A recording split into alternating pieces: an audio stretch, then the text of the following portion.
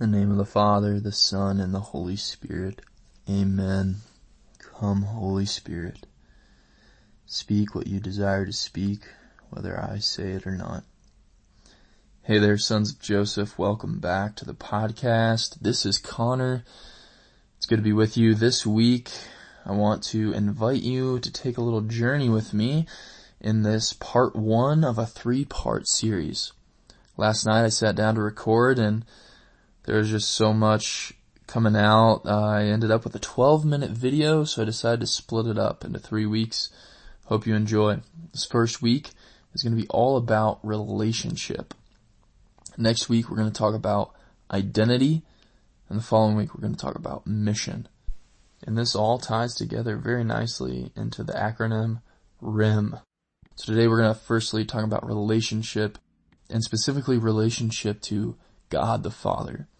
I think it's really appropriate, for the mission of this podcast, this small apostolate that we began, almost half a year ago now, was all built on the foundation of relationship, a brotherhood and, spiritual fatherhood, and just the need for that. And that's why it's called Sons of Joseph, because ultimately we want to have a relationship with Saint Joseph. We want to become a spiritual son to him. So today, I'm going to dive into relationship with God the Father.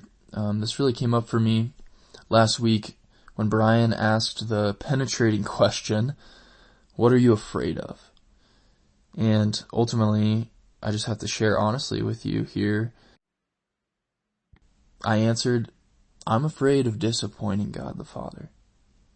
I'm afraid also of being called out of my comfort zone.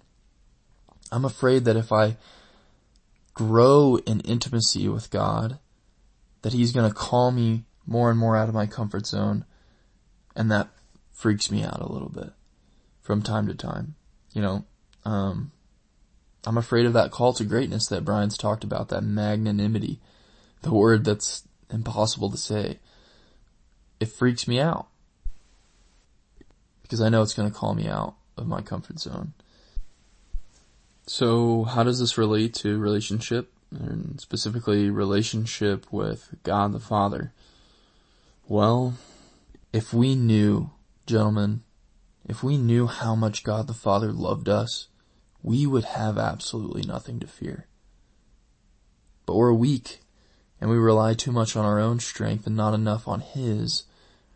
We don't go enough back to that relationship, that secure place with the Father, in order to go forth from that toward greatness, towards holiness. I often think about this example.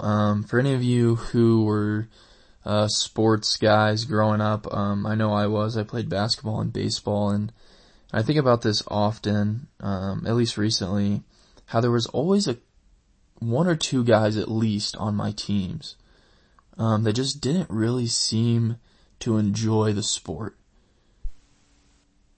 It always seemed so much about the performance, but they didn't really seem to enjoy the sport itself. They didn't have a heart for it.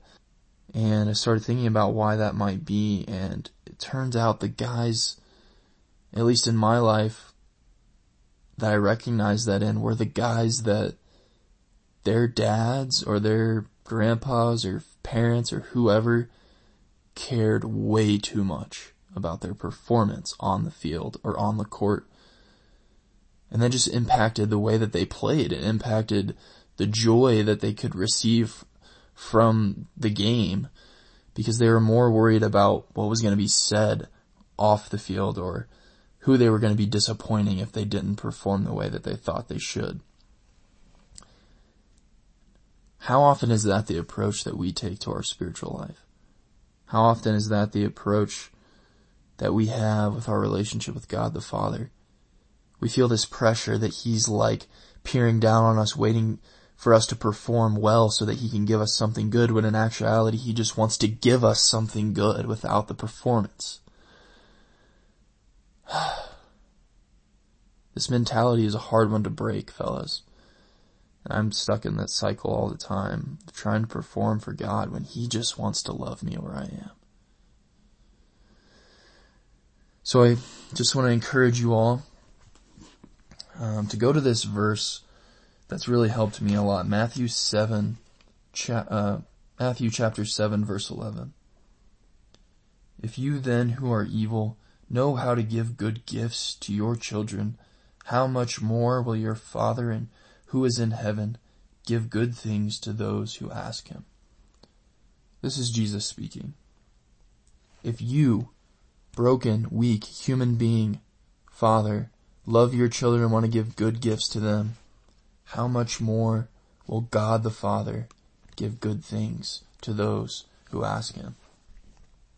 If you're a father, you know how much you love your kids.